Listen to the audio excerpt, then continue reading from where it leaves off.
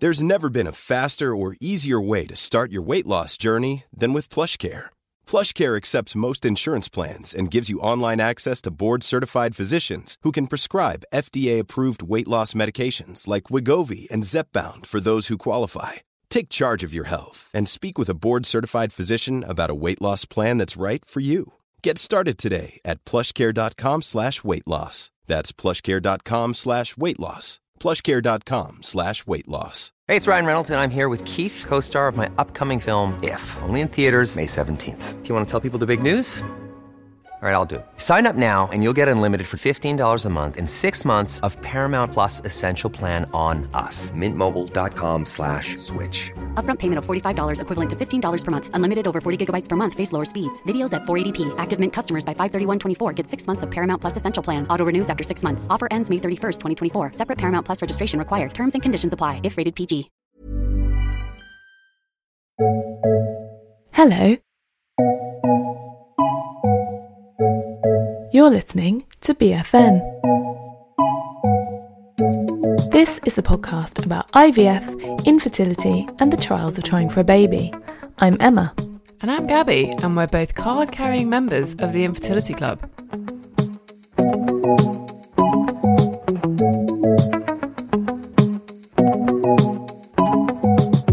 Hey, team. Hey, dudes, how's it going? How are you, mate? More importantly. Not more importantly, as importantly. As importantly, yeah. I'm good, you know, much the same. Yeah? I don't know if I should tell everyone this, so we may get some angry emails, but I have become a little bit of a rule flouter. No, Gabriella. I know, and it's really not in my nature, to be honest. I think it's just desperation has kind of pushed me towards this. I think a lot of people, like judging by foot and car traffic on my street, a lot of people have become rule flouters. Rule flouters, yeah. Well, okay, so I'll explain. Okay. I've had a small number of social interactions at a distance, but in real life, in parks around Southeast London. Did you keep a 2 metre distance between yourself and the other person? I did, yeah, absolutely. Is that then flouting the rules? Well, I don't know, because I mean, this is the thing. It's a bit of a grey area, isn't it? We are speaking on Sunday morning. We are due to be addressed by Boris Johnson this afternoon, who will, depending on which newspaper you believe, begin to cautiously lift lockdown rules. Yeah, there's so many rumours out there, aren't there? Yeah. I don't know if there's any point in me saying this, because obviously we'll all know by Tuesday, but I don't think there'll be much change to the social distancing stuff. No. They're going to change their slogan, aren't they? Yeah. Stay alert. Manage the virus, save lives. Control the virus. Yeah, manage the virus. You go and sit down over there. Yeah.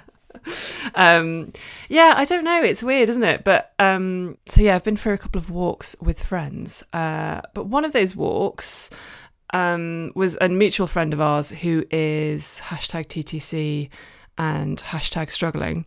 Yeah, she inspired. So we've just done a post on social this morning, haven't we? But I was just she basically inspired it, because she was talking to me about something that I hadn't actually thought of, which is like the fucking Zoom calls, man.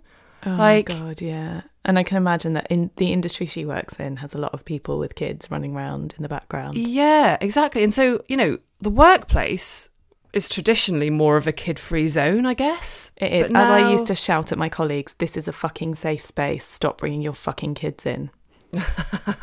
Yeah. I suppose apart from like baby showers and probably the occasion when you find out that one of your colleagues is pregnant, those are the bad bits of work. But now, because work is online and on Zoom and in people's houses, you're confronted with your colleagues' fucking kids all the time.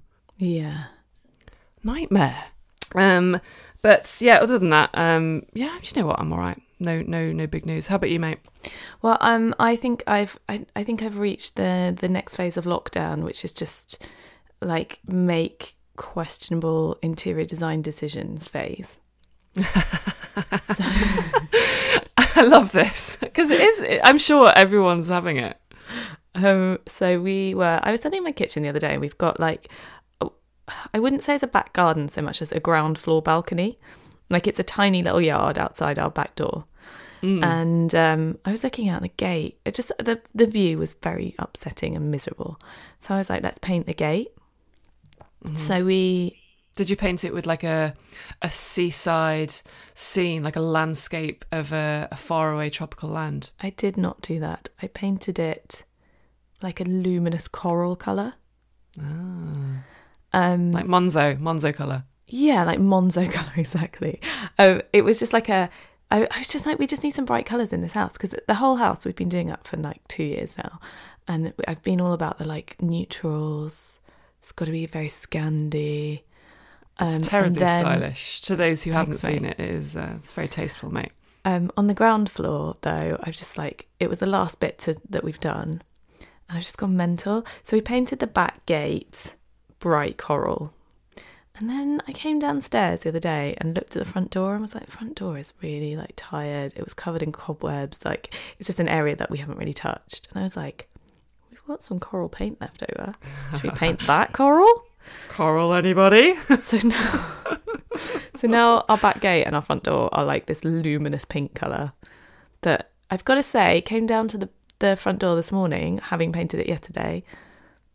Quite like a sight for sore eyes first thing in the morning. Okay. Bit too bright? Bit bright. Like, yeah. But uplifting, perhaps?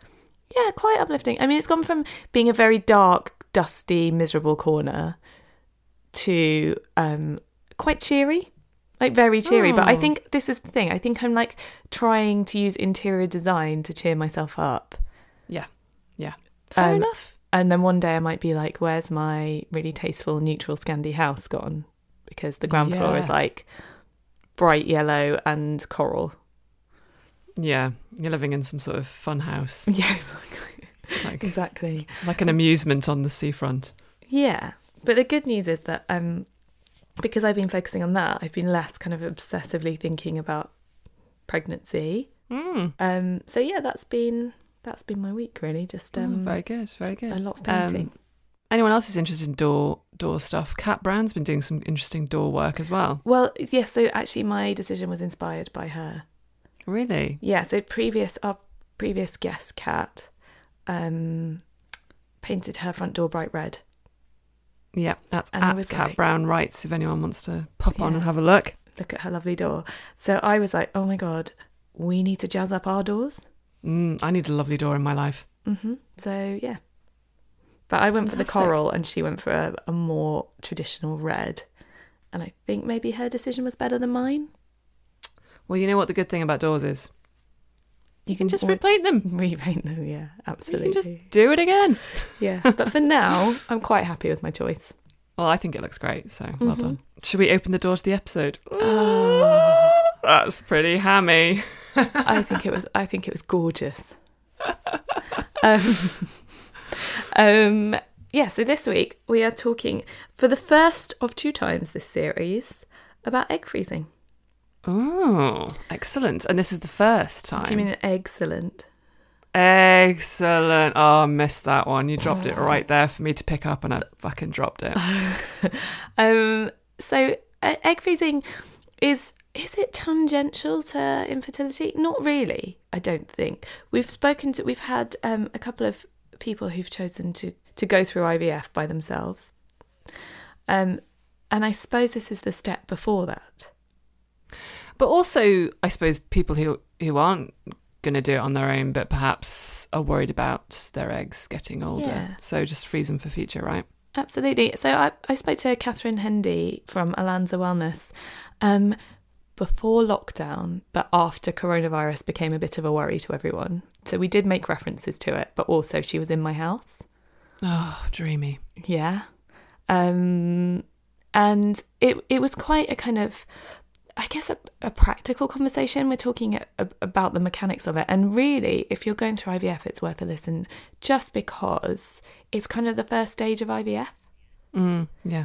And, you know, she makes the point that people going through egg freezing have the same levels of stress as somebody going through IVF, because you don't, or a lot of them don't have somebody to do it with.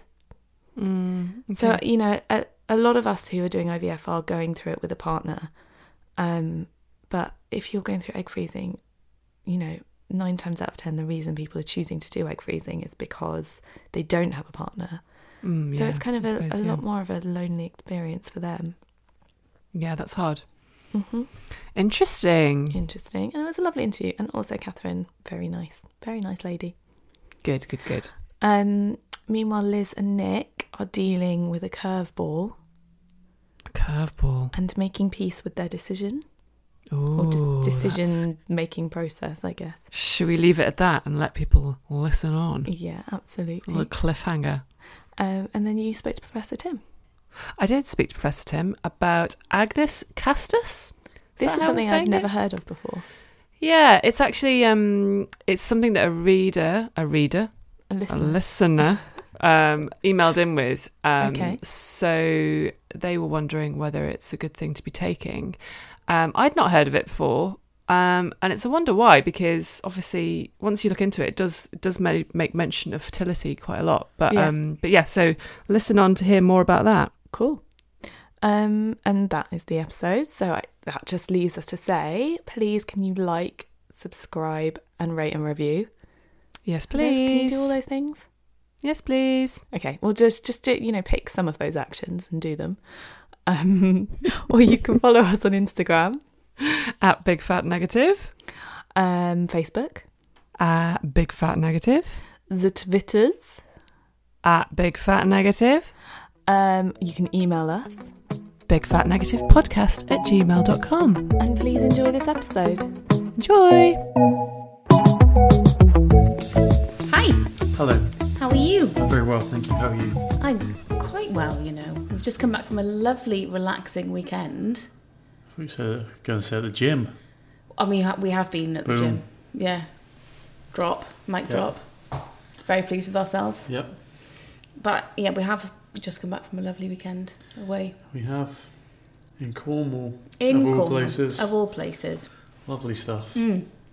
So, apart from our lovely weekend in Cornwall, what have we been up to this week? Well, more importantly, what have you been up to? Because I wasn't there. No, you weren't.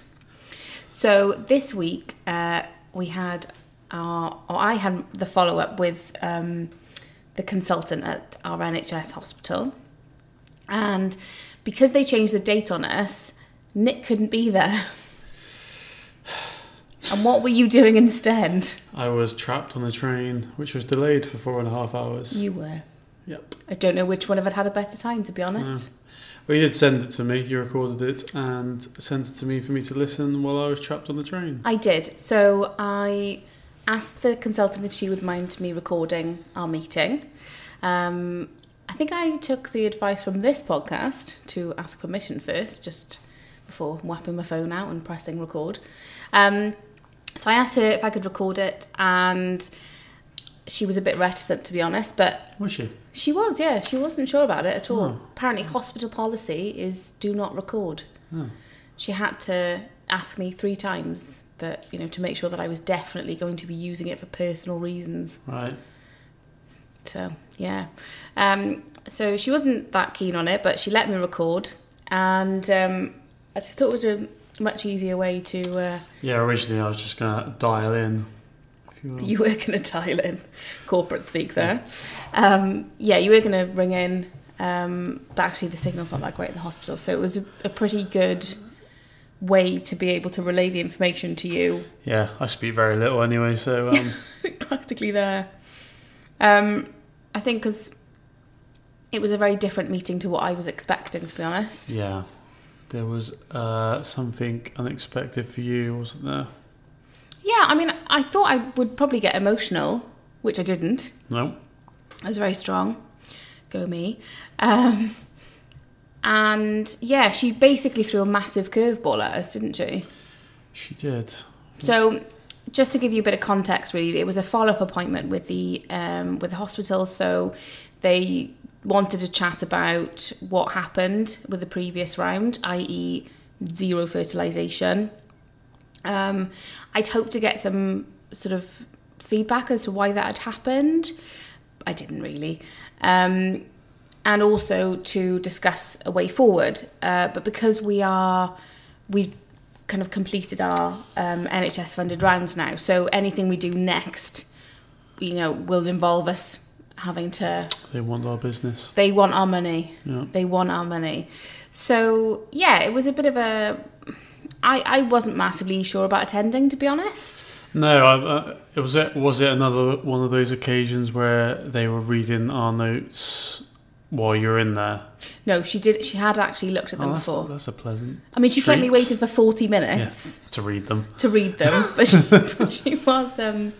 But she had read them before. I wasn't too sure how I felt about attending because, I was very much a case of, well, we're probably not going to do anything else with you guys from now on.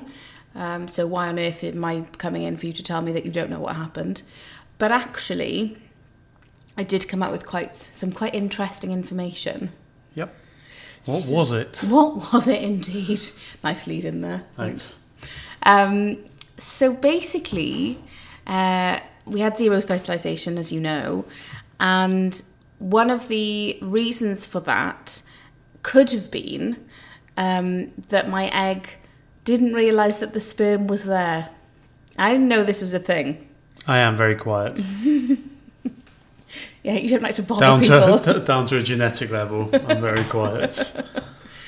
So, yeah, basically, even though they used ICSI, which, as far as I was concerned, effectively I don't know ram-raided. what I have to do to get you to realise I'm there, to be honest. Injected into the egg. Yeah, ram-raided into the egg.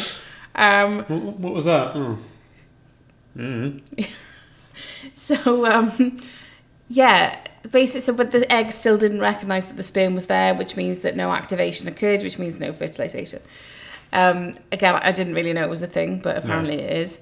And one of the sort of suggested, what's the term I'm thinking of, solutions to this issue could be some sort of calcium injection at the same time as the ICSI, which would activate, hopefully, the egg. But again, we don't really know if this is how well tested it is. I think it's part of a study from what she was telling us. So it was a bit of a... for me, it was a massive curveball because I think I was definitely, as far as I'm concerned, I've parked anything with my own eggs. Yes. And it really threw me. Like her giving me the option to do to kind of have a baby in as, in inverted commas, normal a process as possible, i.e. by using my own eggs, it just, it really threw me. I wasn't expecting it, and it really, it just, I think, brought in the option of using my eggs, which I thought we were done with, and I thought I was fine with, but actually, I mean, having the option to potentially have a baby with my eggs and your sperm, again, was, obviously it's the dream, it's what we want, and it was quite bizarre to sort of have that thrown at me, I suppose, when I wasn't really expecting it. I mean, she also mentioned donor eggs, which we can come to a bit later, but just the whole possibility that we could now use my eggs, even though from what she was saying, it's part of like some study and it's, the evidence is sort of there, but not really, like they haven't done that much work on it. I was still genuinely considering it as a possibility. Like it was still, we could actually do this. And it made me think, well, obviously the concept of using a donor is, obviously I knew it was a big deal, but it feels like, this is a really big deal.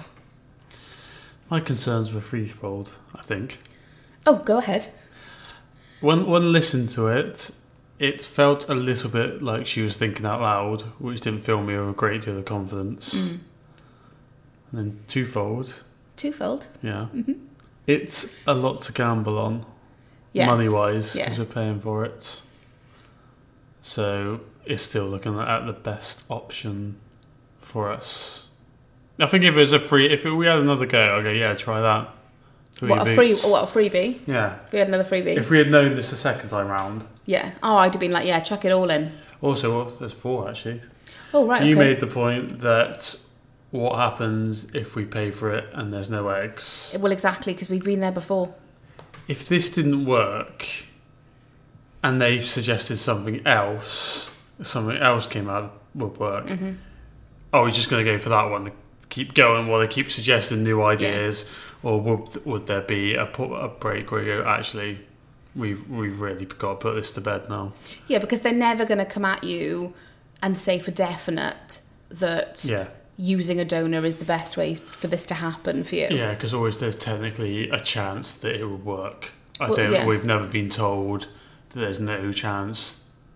No, and it's the laws Neither of probability. Neither of us have got the issue where IVF can't work. No, it's the laws of probability, isn't it? You do it that many times. So while that's going on, they're always going to say you can try again. Of course. Why not try again? Yeah, you have to be the one to sort of almost have your logical head on and say... You have to make the decision, actually, I want to try something else now. Yeah, this isn't going to work for us. Yeah. So I think I was very much like, oh, we could maybe do this. And you were like, no, don't be so ridiculous. Well, I wasn't like that. I was a bit more cool-headed, I would say. I was going to say, I mean, I feel like I make you out to be some sort of... No, I didn't jump on it as this is going to be the thing. Yeah. Whereas I think having the option for me was definitely like, oh, okay, I hadn't really thought about this. This is... It's that kind of light of hope that, oh, actually it could work and we could use my eggs, but... Because why didn't they consider this before? Well, yeah, but then they didn't know before. Free. Well, exactly. I mean, they did know, but I don't know. Because we've always had a bit of a crap. Yeah. I would be interested to have a second opinion. Yes. So I think that's what we're going to do, is we're going to speak to the London Women's Clinic. Yes. And I'm going to email her. I meant to do that this week. I've totally forgotten. Yeah. You've reminded me. I'm going to email her and ask her what her thoughts are on the matter, I think. Yeah. Because if it was financially motivated and we only had enough to go once, which would you do? I think now that I've had a bit of time to think about it, we'd have to go donor, I think. Because there's just too much to gamble on this calcium thing. And I don't know anybody that's had it done. I'm sure there are people. Also, I suppose with how we've been so far, we won't have it'll be a one-shot wonder, won't it?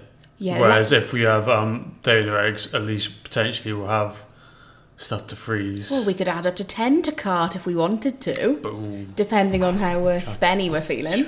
Chuck them in. Yeah, the luck of the Irish has not been on our side as far as odds. As far as odds are concerned. So now that I've been able to kind of think logically about it and get over my, surprise. May the odds be ever in your favour. Thanks. Where's that from? Hunger Games? Yeah. Oh, cheers. Pulled that out of the bag from a while ago. Yes. So just. I mentioned that the NHS did talk about donor eggs. They did. You asked her. You brought that up, didn't you? If I recall. Did I? I thought you did.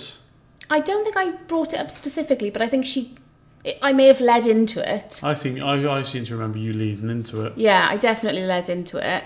And she said, obviously this is something that you considered, then this is an option. The person would likely be younger than you. She did actually say they don't accept anybody younger than 35, which is older than I thought. I don't know why. But the one thing about the NHS with us is that you have to bring your own donor. So if you're listening... bring your donor to work day. Get in contact. Yeah. Or just meet us at the hospital. Yeah, it'd be great. Yeah. Sink in. Yeah. Which, so she was like, have you got a sister who could supply some eggs for you? I just feel like go down to Aldi, pick them up, pick up half a dozen, be perfect. And Some people, you know, obviously do that, and they basically supply the donor, who then gets screened, from what I understand. Now, I do have a sister, but my sister, A, has not had a baby yet, and doesn't know if she wants to have a baby. And B, I think for me, that's far too close a relationship. Yeah.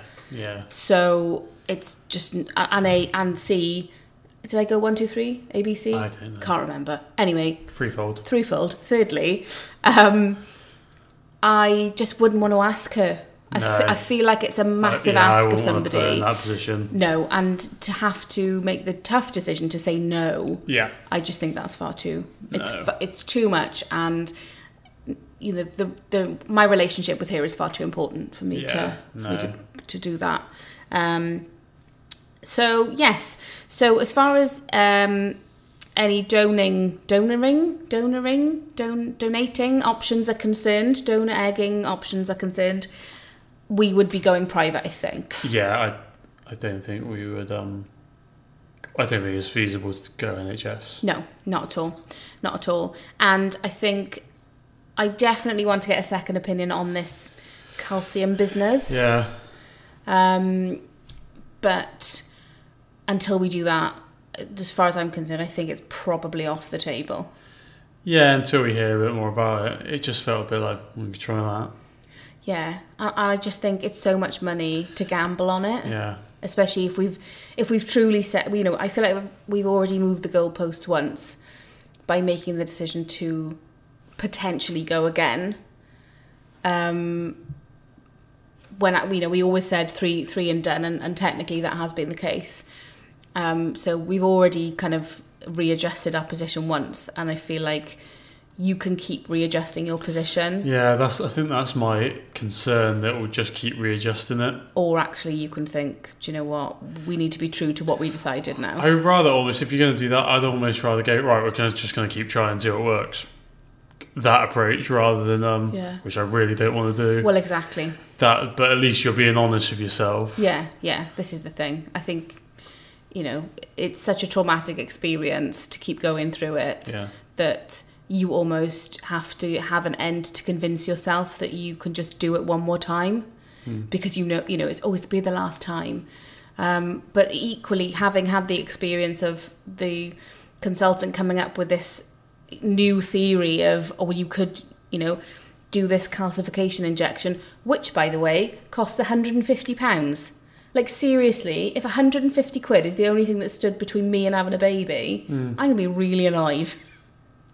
Yeah, but on top of everything else.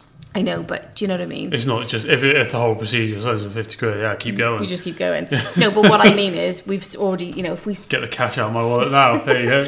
We spent all that money and actually we only needed this one extra thing that cost £150. Yeah. You just feel really cheated. But you just, given, you know, the statistics, you just can't take the risk, I don't think. And would you feel better if you used all your money for that one that didn't work? Exactly. For something that... Not saying donor eggs would work, but... Yeah, because equally you're still doing IVF, but... And also, I don't think you'd kick yourself or anything, be annoyed, because if you had a kid with donor eggs, you'd have the kid. So that's the end goal, really, isn't it? I don't think you regret. You wouldn't go, damn it, I wish I... I wish I spent that 150 quid. Look at you. Yeah. So, yes, it's been a bit of an interesting week. It's kind of... thrown a bit of a curveball at us, which really derailed me for a couple of days. But actually, I think, you know, even though we're not discounting it, we're going to get a second opinion. We're not putting our eggs in that basket either, unfortunately. No. We're not putting our eggs in the NHS basket anymore. No, I think that's the end of the road for them. Yeah. Do you feel like you're any closer to making a decision, given all the stuff that we've done? No. If anything, I'm more confused. Yeah, me too. So, yes, we're both reading a book. Well, I say we're both reading a book. I've read a book. It's called No Matter What by Sally Donovan. It's about an adoption. It's about a lady and her husband who adopted 2 children. And you're reading it at the moment, so... Yeah, I did want to read something else, but it was slid under my... Read this. Yeah. You were really annoyed when I bought something else on Kindle. I was. Content. No, but I really, it was a good read, and it definitely connected me more with adoption. But we shall wait to talk about that until you've read it, and then we'll maybe chat about it. Yeah, good. So that's us for this week. We'll catch up with you again. Bye. Goodbye.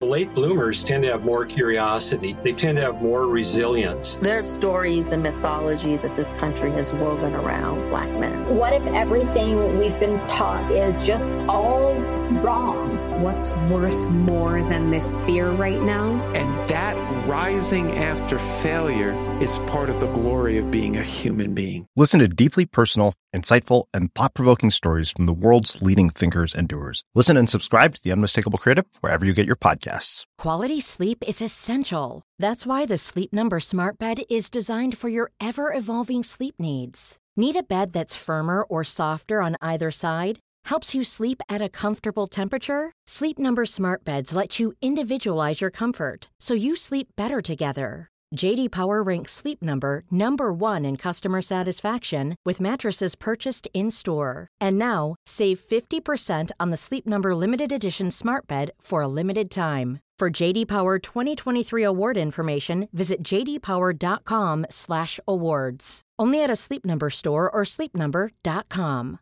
Hey, Dave. Yeah, Randy? Since we founded Bombas, we've always said our socks, underwear, and T-shirts are super soft. Any new ideas? Maybe sublimely soft. Or disgustingly cozy. Wait, what? I got it. Bombas. Absurdly comfortable essentials for yourself and for those facing homelessness. Because one purchased equals one donated. Wow, did we just write an ad? Yes. Bombas. Big comfort for everyone. Go to bombas.com/ACAST and use code ACAST for 20% off your first purchase.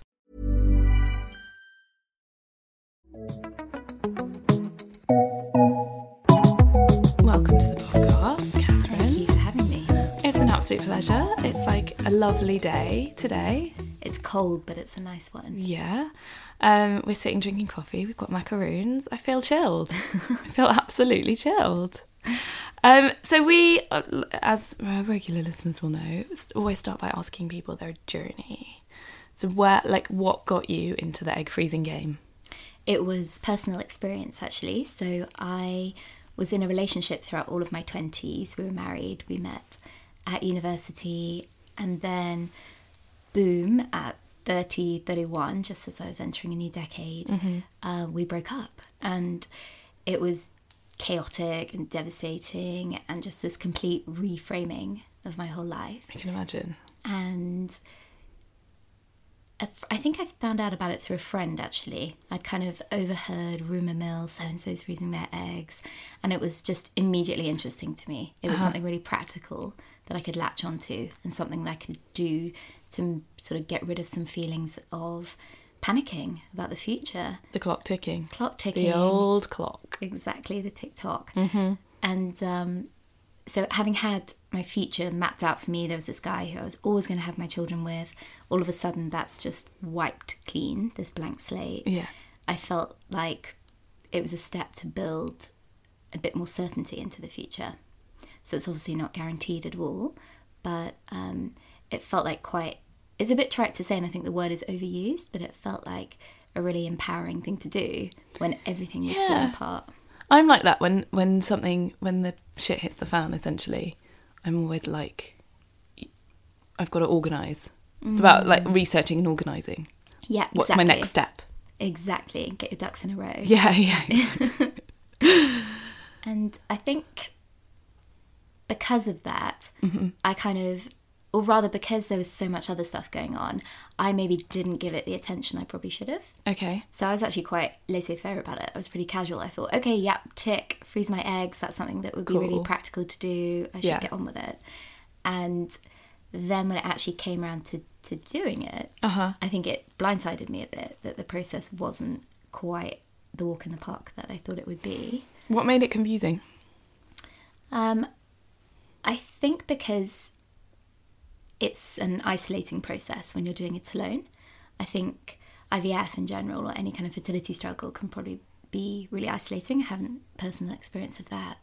But there's that feeling when it's like just you, just the injection, squeezing your fat, getting ready to inject, and you're thinking, oh my God, like everyone else is out there being normal. Yeah, everybody else is out there shagging. Yeah, exactly. I'm sitting at home injecting myself. Yeah, or in my case, everyone else is out there in their, relationships or in their very uncluttered single dating lives, whereas I was in this kind of weird in between. Mm-hmm. And maybe it's a mixture of just that, like being hit by the practicality of it, but also the hormones themselves. Yep, know that. Yeah, that's a bit of an emotional roller coaster. Yeah. Yeah. But I mean, I didn't actually suffer from side effects. Okay. I know that I don't want to underplay what some people can. Well, it's different for everyone, isn't it? Different for everybody. Yeah, so it wasn't actually so much that for me. It wasn't a physically difficult process, just uncomfortable bloating, the usual. But it was just more, it raked up bigger questions. Mm-hmm. Things like, wait, have I actually even thought about, do I really want kids? And how important is it for me to have biological children? And wow, do I really need to get over all of this and meet someone really quickly? Or oh my God, yeah, a lot going on. Force yourself into a relationship. Yeah. I think there's actually some research that says that even though you could kind of think that people who are undergoing egg freezing won't be as stressed out as someone who's right there at the coalface actually trying to get a baby right then and there, then because people are frequently doing it when they're single, mm-hmm. it can make it just as stressful a process. I mean, I can imagine. I don't think that's a fair comparison to make, really, is it? Yeah, I know. It's kind of a silly one because I don't think that anyone's journey needs to be compared at all. No. But also, like, in a lot of situations when you're doing IVF, you've got a partner there supporting you. Mm. If you're doing egg freezing by yourself, that's really hard. Yeah, and I think that's part of the problem around with the same thing of people not really talking about it too much. I was quite lucky to know somebody who'd done it mm-hmm. and to hear about it from her firsthand and be able to talk about it. But, not that many people have frozen their eggs yet. No. And so it's something that it's not like lots of female experiences where your mom or your sister or a close friend is going to chat to you about it. You're left on your own figuring it out a little bit. So how did you find your clinic? How do you make a choice like that? So I was actually living in Cape Town in South Africa at the time and in the process of moving back to London. And so for me, I kind of had two options. And so there were a few more things to consider than mm-hmm. for most people. I'll just go into those first before generally talking about picking a clinic. But in the UK, first of all, it's more expensive than it is in Cape Town. Yeah, I can imagine. So there are a number of people travelling for fertility treatments in general, but not that many people travelling for egg freezing treatments. Mostly it would be IVF. But because I was living there already and I knew the system and I could go in and visit the clinics, that kind of reassured me. So as opposed to costing £6,000 or £7,000 in London, it actually only cost me £2,000 mm-hmm. when you converted the South African rand. So that was pretty persuasive, yeah, as you can imagine. That's good. Yeah, that's nice. That's pretty nice. And then secondly, there's no limit on how long you can store your frozen eggs in South Africa. Whereas in the UK, it's 10 years. Exactly, mm-hmm. at least for the time being. Okay. Yeah. So that's quite persuasive. Yeah, exactly. And because I was relatively young for an egg freezer doing it, that would make quite a bit of difference to me because, you don't have a crystal ball, you can't see the future. Yeah. And any kind of limit on something you're paying for is not welcome. Yeah. So let's just talk about what exactly is egg freezing. Like, what does it mean? What is the process that you go through when you do it? So it's essentially the first half of IVF. Okay. So you kind of go in for a consultation and you have a hormone blood test, which is to check your AMH levels, your anti-Müllerian hormone levels, and to scan your ovaries. So that's something called an AFC, or an antral follicle count. So with those two measures and a few other things, the doctor's just trying to get a bit of a sense of where you are. So after the tests, which are basically for the doctor to kind of figure out where you sit on the ovarian decline graph. So basically, how many eggs you have left. Right? Yeah, exactly. What your fertility looks like for your age. And that's not to say that's a judgment on whether you could get pregnant, tomorrow or next year. It's just how you might respond to the treatment. And they're kind of assessing whether you'd be a good candidate for egg freezing, or, whether they'd advise, actually, it might not be the best course of treatment for you. Okay. So after that, then you can jump into it straight away, or you can take a bit of time to prepare your body, which I really, really think is smart. And I didn't really do. And actually, that's one of the regrets that I have, because I don't think I got the most out of it, or the most bang for my buck because of that. And we'll talk about that in a minute. Yeah. And then, then the same process as the start of IVF basically kicks in. So you have your hormonal stimulation drugs that you take each day, and they're trying to mature a load of eggs in your ovaries. And then you take a trigger shot, and then you head in for an outpatient procedure that, is a little bit uncomfortable because of the bloating that you might be experiencing. But the procedure itself, you're under sedation, or at least I was, and in most clinics that's what they do. And in this country they do that. And then take a day or two to recover, and then back on your feet. Sedation is the best bit. Yeah. Absolutely the best sleep you'll ever have, we always say. And it's that weird moment where you come around, and then I heard in some clinics they write it on your hand, but in my case it was on a piece of paper. They write how many eggs you have, because it's obviously the first thing you want to know when you wake up. Of course. So I had this little slip of paper waiting for me. Oh my God, what was your magic number? It was 13. That's really good. Lucky 13. No, but they actually could only end up freezing 12 in the end. Okay. Because one of them wasn't freezable. Technical term. So if you, because I read a piece the other day that said that they aim for 10 eggs, and if you're not going to get 10, they kind of abandon the cycle because it's not really worth the money. Is that? So I've not come across that from lots of the doctors that I've spoken to. Okay. And we've interviewed quite a lot in writing our book. My doctor personally told me he was aiming for 12 to 15. Okay. But that was because I was 32 when I froze. Yeah. And so that would be considered like a kind of sensible yield for that age. But most people who freeze are doing so over 35, if not at around 37, 38. So, it might be more like 10 that is the number that they go for. And I know of people whose cycles have gone ahead and they've had, 4, 5, 6 eggs out of it. And especially with people kind of deliberately aiming to go for multiple cycles to start off with now, it's seen as more of an aggregate. Okay. So what are the stats? Like, how many people a year freeze their eggs? In the UK, it's only about 1 or 2% of the overall numbers of cycles that are done. Okay. So we're talking the thousands rather than the tens of thousands of people so far. Yeah. And in the US, the official stats are a little bit old, but it's about 20,000 women a year now. It's a very small number. Yeah, we're still not talking huge amounts. No.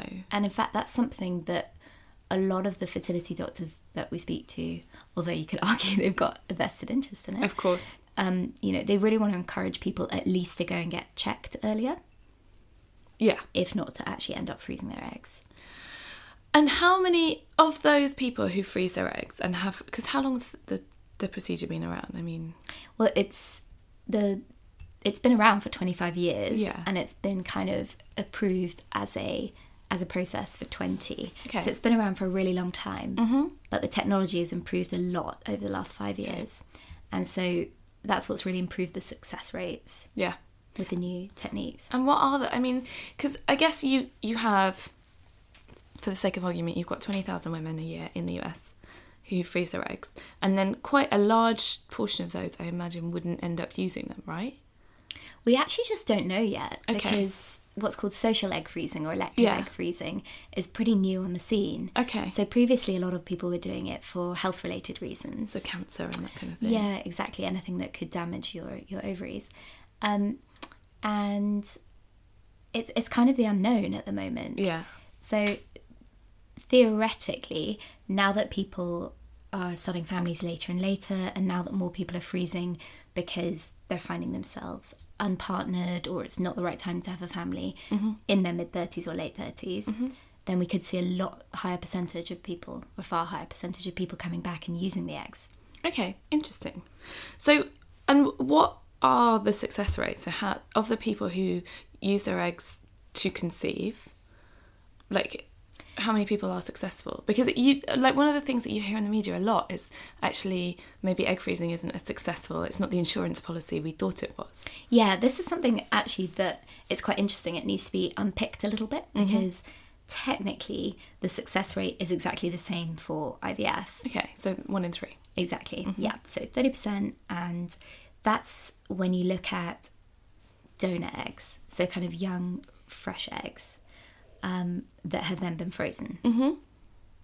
And then the trouble is that the stats that we've got of people who have actually had their eggs thawed and they've gone back and used them are a little bit skewed. Okay. So they show a success rate of maybe half of that.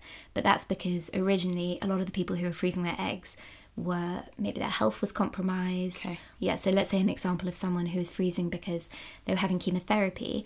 They were freezing when they already have cancer, and who knows the effect that could be having systemically on their health and therefore their egg quality. And not only that, but all those eggs were frozen using the older techniques. Okay. Which means a lot more of them don't survive the thawing process. That's really interesting.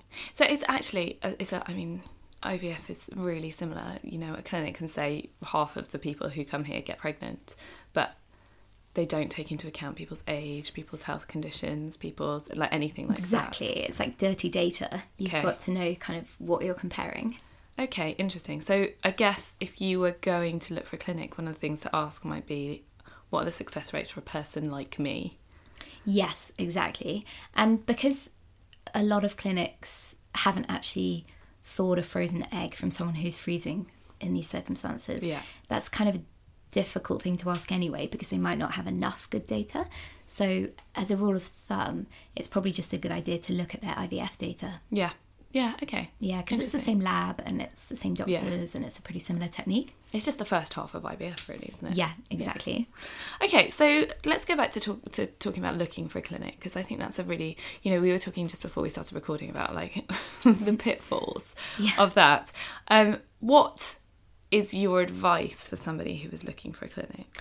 I think do start with the data. Okay. So in the UK context, the HFEA have got a great clinic data comparison tools. You can actually compare apples with apples. And then look at the websites, ask for personal recommendations, do the regular comparison.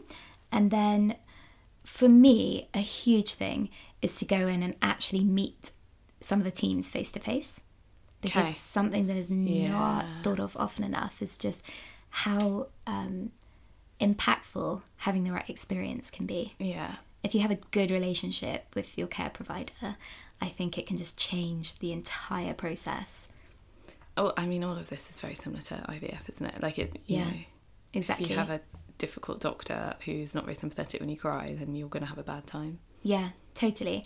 And really, I think with a lot of the kind of top clinics, you're not really going to be able to separate them out on data. It's not like going to give you, a 0.03% edge. And actually, if you're looking at it like that, maybe you're too far in the weeds. Yeah, okay. And some of it's just got to be, a bit like the process itself, on feeling, on nurturing, on the relationship with that person, and that's going to relax you anyway. Okay, cool. So one of the things that I find quite interesting, and again, I've kind of read a little bit about, is the kind of, at what point does it become worth it, I guess, to freeze your eggs? Because if you're 20 and, like, you don't have any health problems, the expense of freezing your eggs is probably not worth it, because it's likely you'll meet someone, right? Yeah. Whereas if you're kind of in your mid-30s and you don't have a partner but you, like, hope to have one, presumably it then becomes more worth it to freeze your eggs. So what's the kind of ideal age is what I'm actually asking. No, I think it's a fantastic point, and it's something that people really struggle with, because everyone just says, what's the best age to egg freeze? And there's probably no right answer, but there's a few different answers to that. Okay. So if you look at it purely biologically, obviously the best time to freeze is in like your teens or your 20s when your eggs are at their best. Yeah. But no one's going to recommend that you do that. It might turn out to be a waste of money. Yeah. There was some research, I think it was by some Harvard scientists who basically made this algorithm where they kind of did a cost-benefit analysis. Yeah, that's what you want. Yeah, exactly. Which is kind of like young enough for your eggs to be as healthy as possible, but, you know, you're not so young that it's going to be a waste of money. And at the moment, they came out with 37. 37? As being that age, which is actually interesting because it's older than fertility doctors would recommend. Yeah, I definitely would have thought that would be a bit high. Yeah, and so the range, just taking like a straw poll amongst loads of fertility doctors, the range that they recommend comes out somewhere between 34 and 36. Okay. Yeah. I mean, a few are saying, if you can afford it, come at 30, do it for a 30th birthday present. But I just think it's going to be realistic for everybody. So somewhere between 34 and 37 seems to be the sweet spot. Okay, cool. So that's when we should really start looking at it. Okay, so what about, you know, you've decided that you're going to do it. And again, so much of this applies to people doing IVF. You've decided that you're going to do it. You've got a few months before you start your cycle. What can you do to give yourself the best, I want to say harvest, that's not a good word. Retrieval? Retrieval, yeah. The biggest number. Yeah. Biggest number of very healthy eggs. Yeah. This kind of depends, like how much difference it will make. Sort of depends on your health and your lifestyle at the moment. So it's beyond doubt that lifestyle impacts fertility. Okay. And we know that there are lots of things that somebody can do to increase their chances of having a good cycle. And that can mean emotionally as well as the actual outcome. Yeah. But if someone is relatively healthy at the moment, maybe they're not going to see as much of an improvement. So the key things are diet. So it's the same as for naturally conceiving. The Mediterranean diet, every single study has shown that eating as cleanly as possible, eating organic diet that's high in plant-based, that's high in plant products, with whole grains and omega-3s, and actually, interestingly, getting more of your protein from plants and fish rather than meat. Doesn't need to say you can cut out meat entirely, but yeah, getting more protein from plant sources is good. Okay. So that's with diet. Stopping smoking, limiting caffeine and alcohol, but you don't need to give them up entirely, according to the literature. Taking a few key supplements. Okay. Supplements are a bit of a contentious area. We've had a lot of discussions generally. About them. Yeah, people tend to kind of be chalk and cheese on them, and lots of doctors are pretty sceptical. What about folic acid? Or folates, whichever. Yeah, exactly. Because when you're trying for a baby, you're always taking the folic acid. But is that the case for... Yeah, it's the same thing. So they say folic acid and vitamin D because folic acid, not only is it good for the development of the baby when you're pregnant, but also actually for egg quality as well. Great. When your eggs are maturing. But another one, particularly for people who are over 35, that's interesting, but not yet proven, is coenzyme Q10. Which we've discussed on this podcast before, yeah. And why is that? So there's this theory that, well, it might be more than a theory now, there's quite a lot of evidence behind it, that part of the reason why you struggle to conceive as you get older is not that your egg quality, it's not that your eggs themselves are worse quality, it's the final step of maturation is more of a struggle for your body. Okay. So coenzyme Q10 is involved in the processes of something called mitochondria in your cells, which are like the little energy banks and the batteries. The little batteries, exactly. And so it kind of supercharges those and gives them a boost of helping to mature your eggs into good quality eggs each month. Okay. So we've called it COQ10 on this podcast. Official name. Yeah. Okay, cool. And when would you start thinking about this? Because we've definitely heard people say give yourself 3 months. Yeah. So that's the window in which your eggs are maturing. Okay. So it's a little bit like sperm in the sense that, so we know that sperm take 3 months to be manufactured. And in the past, it was thought that your eggs are sitting there fully formed, waiting to go. But it's not actually the case. In the 3 months before ovulation, or in this sense, the 3 months before your stimulation cycle, they go through their final stage of maturation, or the final stage of meiosis. Okay. To completely paraphrase science, they think that there's this kind of 3-month window where your eggs are going through like a rapid maturation phase. Okay. And that's where you can make the impact. Okay, so stop smoking, drink less, eat well. Yeah. Prioritize sleep, moderately exercise. So if you're kind of whacking it in the gym, or if you're a couch potato, adjust that to just sort of 3 times a week moderately. Okay. And just be chilled about it. Yeah. And then the other big thing as well is environmental toxins, of course. Oh, yeah. I mean, I did go through a long period where I wouldn't touch receipts. Yeah, the BPA. Because of BPAs, yeah. Yeah, or wash your hands thoroughly afterwards. Yeah. Useful for coronavirus anyway. Yeah, exactly. It's all like scrubbing our hands raw. I think everybody in the country is currently singing Happy Birthday twice while they wash their hands. Okay, so just like, you know, essentially treat it in the way that you would treat any egg collection cycle. Yeah, well, the way I kind of think about it is, if you were trying to get pregnant, how might you care for your body? Mm-hmm. And actually, you know, you're kind of nurturing future pregnancies. Yeah. Okay. I'm nurturing future babies. Yeah. Yeah. Okay, well, you know, before we end, firstly, how does it feel? You've got 12 eggs sitting in the South African freezer. Do you feel more kind of relaxed? Do you feel like less like there is a biological clock ticking, or does it kind of? Yeah, I feel like all of those things that you expect to feel, for me, yeah, you know, I really did. There was definitely that payoff. I think alongside that came a couple of other unexpected things too. So one of which was feeling a bit flat. Yeah. I felt like, what now? Yeah. You know, it kind of solved a portion of a problem. Yeah. But it didn't solve every problem. Yeah. And I think when you focus on one thing for quite a long time, and then after that thing is over, you know, it's like anything, like a wedding, or, you know. Absolutely. It's then, you know, you have a bit of a void that you have to fill. That was one thing. And secondly, 12 felt good, but you kind of get that creeping feeling of, do I need to do another cycle? And that's something that's quite difficult to answer, because it so depends on your circumstances. Yeah. So I'm in a relationship now, and I'm 34 now, and if things progress, then we could theoretically have a child. We could conceive a child, no problem, but maybe for a second or third, I might need to use my egg store. Yeah. But if that relationship doesn't work out, then, you know, your mind kind of spins off. Yeah. So I can imagine that. Yeah, there's a few more questions even after it's all finished. I think it's really good to be prepared for that as well. Yeah, just be prepared that it's not solving all your problems immediately. Yes, exactly. It is what it is, but no more. Okay, that's interesting.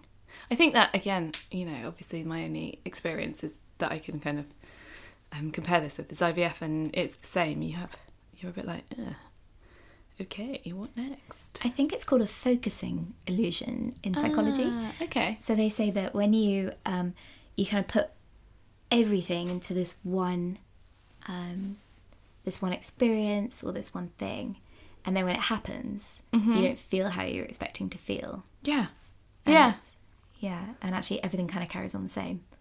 Yeah. It's funny when the world carries on and you're having like some earth-shattering thing, and you're like, why is everybody going to work? Yeah. Why is everything the same? Anyway, before I let you go, I just want to talk very briefly about the 10-year egg freezing limit, just because it's in the news. Like, people are talking about it. MPs are currently debating whether to get rid of it. Why do we have a 10-year limit on egg freezing? I think that's what everyone wants to know. Yeah. It's is it just completely arbitrary? It is arbitrary. I think there was a reason in the first place, which was with the older technologies, they just didn't know. Yeah. And egg freezing hadn't been around for long enough, and I really think the intention was to protect people. But the problem is, with the law as it stands, it's not protecting people. No. Protect people from what? Well, potentially from, you know, I guess it was back in the days when the technology felt a bit Frankenstein, and they thought, what could happen to a thawed egg? And is the baby going to grow 2 heads? Exactly. And so, But now the British Fertility Society and the Royal College of Obstetricians and Gynecologists, they've all come out and said, look, we need to remove this limit. It's not protecting anybody. In fact, it's causing harm. Okay. Because you could take somebody who's 39 and still not ready to start a family, who quite sensibly froze their eggs at 30, and they're about to have them destroyed unless they can get a medical letter proving that they've got a specific clinical condition. Okay. Well, your book is called Everything Egg Freezing. Where can we buy it?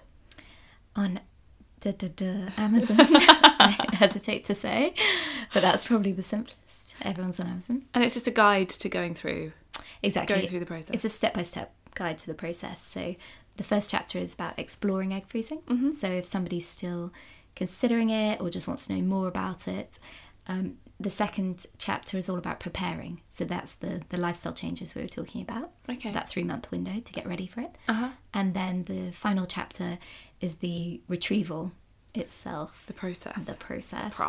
Exactly. And then afterwards, there's questions like, what next? Do I need to do another cycle?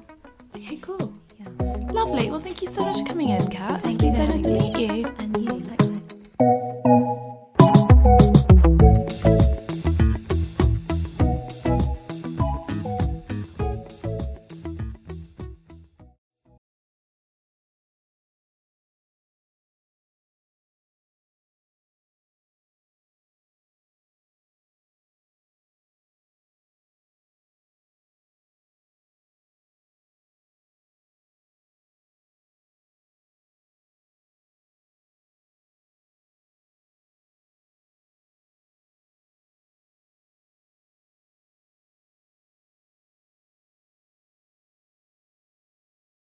Now it's time for IVF. What the F? So Agnes Castus. Agnes Castus, yes. So fun Agnes Castus fact for you, Emma. Okay. It used to be called the chaste berry because it was thought that if you ate the seeds of Agnes Castus, it would reduce your libido. Ah, so not so great for baby making. Yeah, I thought that. I was like, well, that's, that's not going to help in this. But anyway, it is, it's, I think more broadly it's taken for kind of things like PMT because it's kind of helpful with female hormones. And therefore, I suppose the hormonal thing can come into play with trying to get preggers too. Okay, cool. But then I think there is some connection to potential miscarriage too, but then isn't there always some connection to potential miscarriage with these things? Yeah, it's I mean, do you know what's really funny? When I had just had my last embryo transfer, we went for Lebanese food. I might have told this story already on the podcast, and there's a lot of parsley in Lebanese food. And I ate some of the Lebanese food and then realised and had a massive freak out because I was like, it causes miscarriages. The parsley. Yeah, I was like, this embryo hasn't even had a chance to implant yet. It didn't cause a miscarriage. No, it didn't. No. So Lebanese food, generally fine, I imagine. Yeah, go for it, guys. Yeah. Agnes Castus, let's see what Professor Tim says. So, as you're probably aware, Agnes Castus is a natural remedy. It's I'd check on this, but it's a shrub native to the Mediterranean and Central Asia. You tend to hear it being used more for women with premenstrual syndrome, but along with many of these sorts of natural remedies, they are often spoken of as regards fertility as well. It's interestingly, I did find though that the old-fashioned name for it is chaste berry, chaste as in putting people off intercourse, and that's because it was once believed to be an anti-aphrodisiac. Now, from a fertility perspective, there's not really any studies that I could find suggesting a benefit of taking Agnes Castus. Again, it is quite widely used for PMS. From a fertility perspective, I think if you want to try it and you feel better for it, what have you, or it's recommended by whoever's advising you on these things, then that's fine. But I must admit, from an IVF perspective, from a general fertility perspective, it's not something that we would be suggesting for fertility. So that's it. That's it, guys. Next week, Emma, what are we doing next week? We're talking about surrogacy, but we're talking about a contemporaneous issue with surrogacy. We are talking about how coronavirus is causing problems with surrogacy. Oh my God. And is it causing problems? Is it causing problems? It is. It is. So quite a very timely story, but really interesting. And thank you to Emily who spoke to us this week. Absolutely. So tune in next week. In the meantime, should we say a little thank you? Thank you to Liz and Nick. Thank you to Professor Tim. Thank you to Kat from Alanza Wellness. Thank you to Agnes Castus. Thank you to Acast. Thank you to Acast. Have a lovely week, everyone. Bye, guys.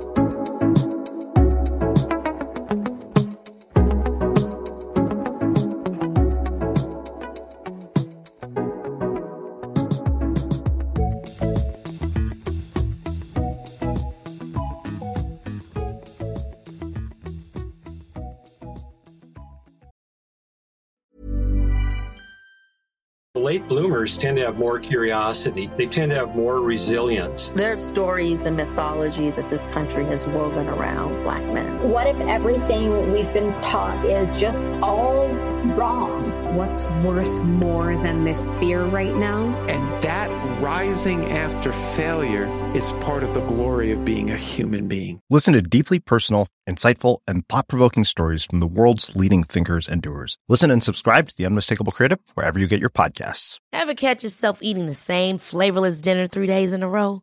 Dreaming of something better? Well, HelloFresh is your guilt-free dream come true, baby. It's me, Keke Palmer. Let's wake up those taste buds with hot, juicy pecan-crusted chicken or garlic butter shrimp scampi. Hello Fresh. Stop dreaming of all the delicious possibilities and dig in at HelloFresh.com. Let's get this dinner party started.